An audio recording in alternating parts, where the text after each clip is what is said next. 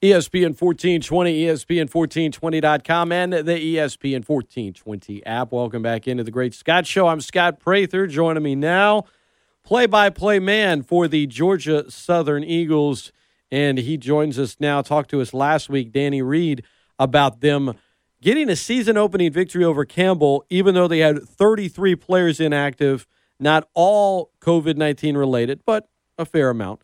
And then you guys are getting ready to play FAU, and what happens? They have a bit of an outbreak of COVID-19, so that game doesn't happen, Danny. So I'd imagine with Georgia Southern scheduled to come here to Cajun Field this Saturday, kickoff 11 a.m., 9 a.m. pregame here, ESPN 1420.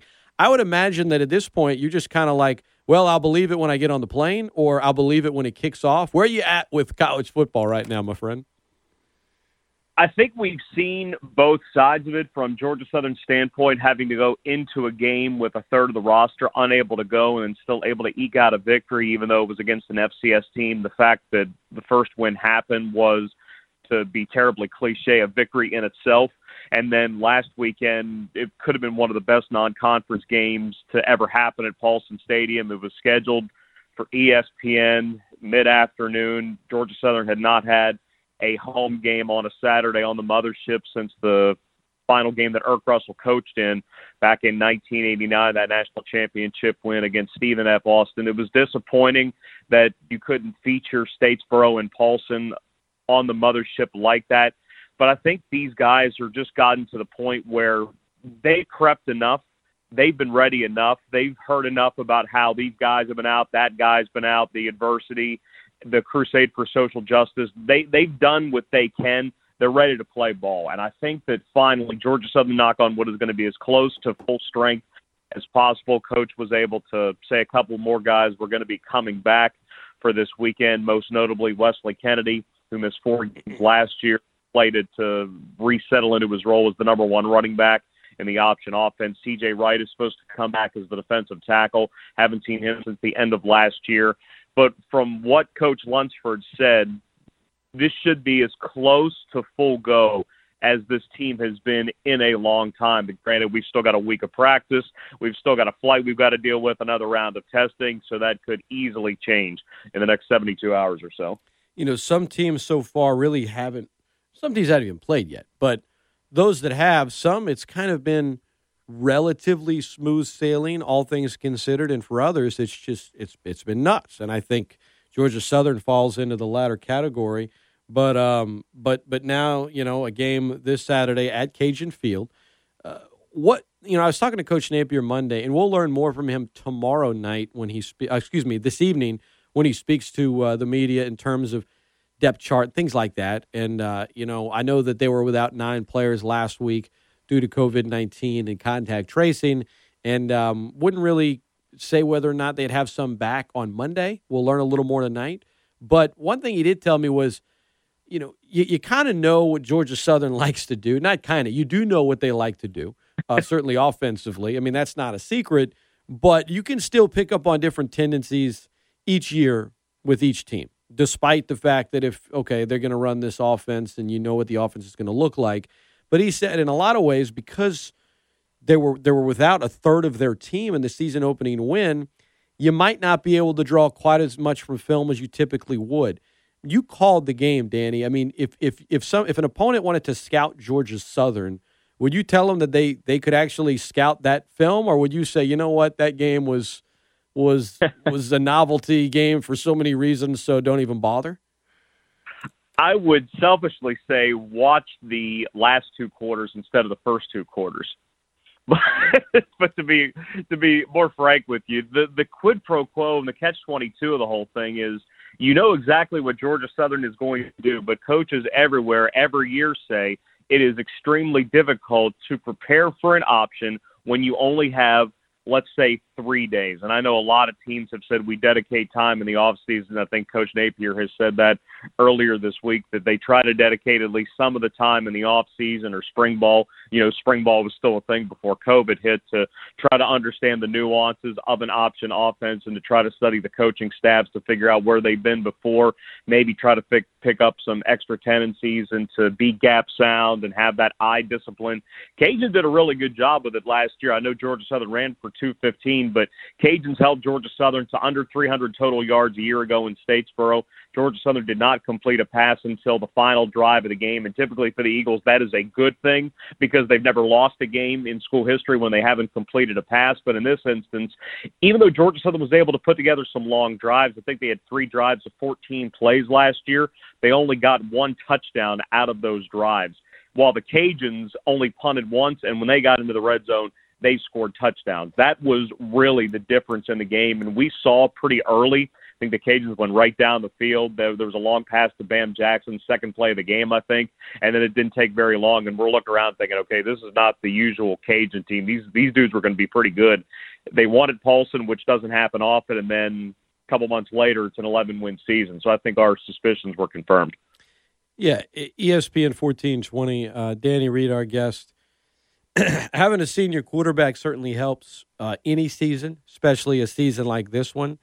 Having Werts, at the helm for Georgia Southern, in a situation like this, if the Eagles didn't have him, how different would you feel about this season as a whole? I know it's only one position, Danny, but it's not hyperbole when we say it's the most important position on the field, arguably the most important position in any sport.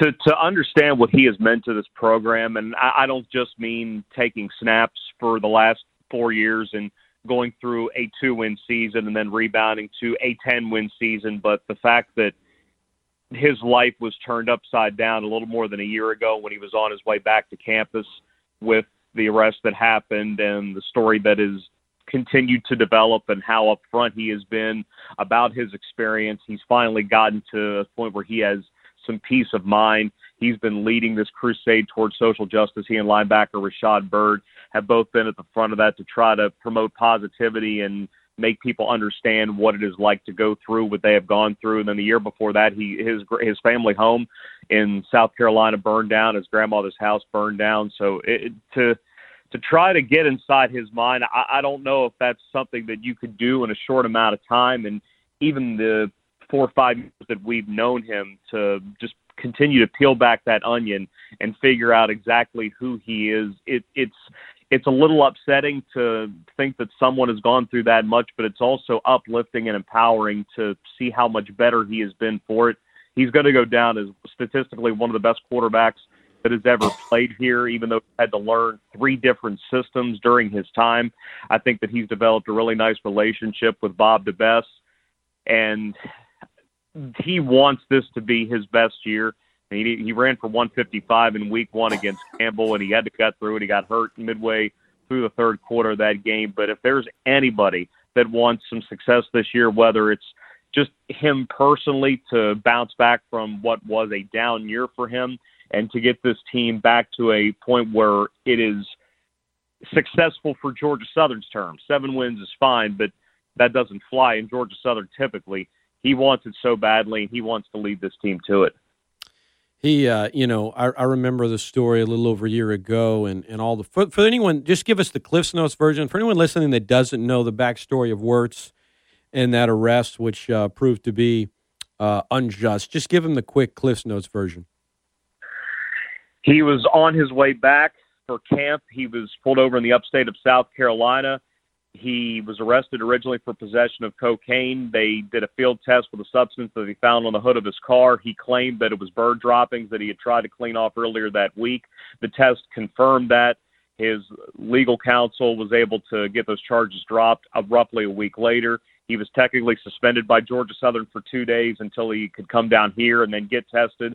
It all happened very quickly. It was all taken care of quickly, but unfortunately the effects of it are something that he's never going to forget, and I'm sure it'll follow him everywhere. Unfortunate as it is, it makes him who he is, but even more so, it really has helped define who he is because of the way he's overcome it. Georgia Southern 1-0 coming to Cajun Field this Saturday. Sun Belt Conference game. Louisiana's Ragin Cajuns 2-0, ranked 19th in the AP poll, 25th in the coaches poll. Going into the other locker room here, if the Cajuns are going to do it, take us in that locker room, Danny. What do you think the Eagles are saying? Okay, if we're going to get a victory, in Lafayette and get on a plane back to Statesboro with a W, this is the thing above anything else that we must do.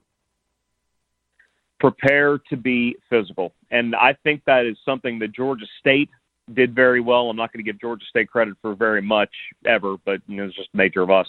But I will give them credit for the amount of physicality they showed for the first 2+ quarters last Saturday. When you build a 2-score lead against the top 25 team, I don't care what it is. When you're playing a conference team, regardless of whether or not they are ranked, you got to be ready to roll. And I think that Georgia State did bring the game to the Cajuns to a degree, and then once things got settled, and then Elijah Mitchell broke some runs, Trey Regis had a touchdown, I think the defense was able to make enough plays, and specifically at the end of the game when Georgia State had the ball in Cajun territory with under 2 minutes left, only needing a field goal to win, and the Cajuns got that stop. I think that was really meaningful, but they are really good at setting the tone up front, and that's what happened a year ago in Statesboro. I've watched that film a couple of times, and yeah, it helps when Robert Hunt and Kevin Dotson are on the right side of the offensive line, but just look, Georgia Southern got dominated up front. And for a front seven that is as good as the Eagles were last year, I think they're even better this year. And now that they've gotten some guys back healthy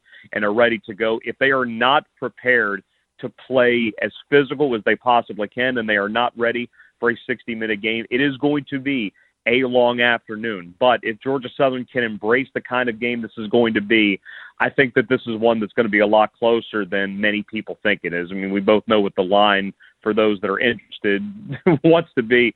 But I think that if Georgia Southern brings the physicality, this one should go right down to the wire. 13.5 in favor of the Cajuns. It was 16 at kickoff last Saturday in Atlanta.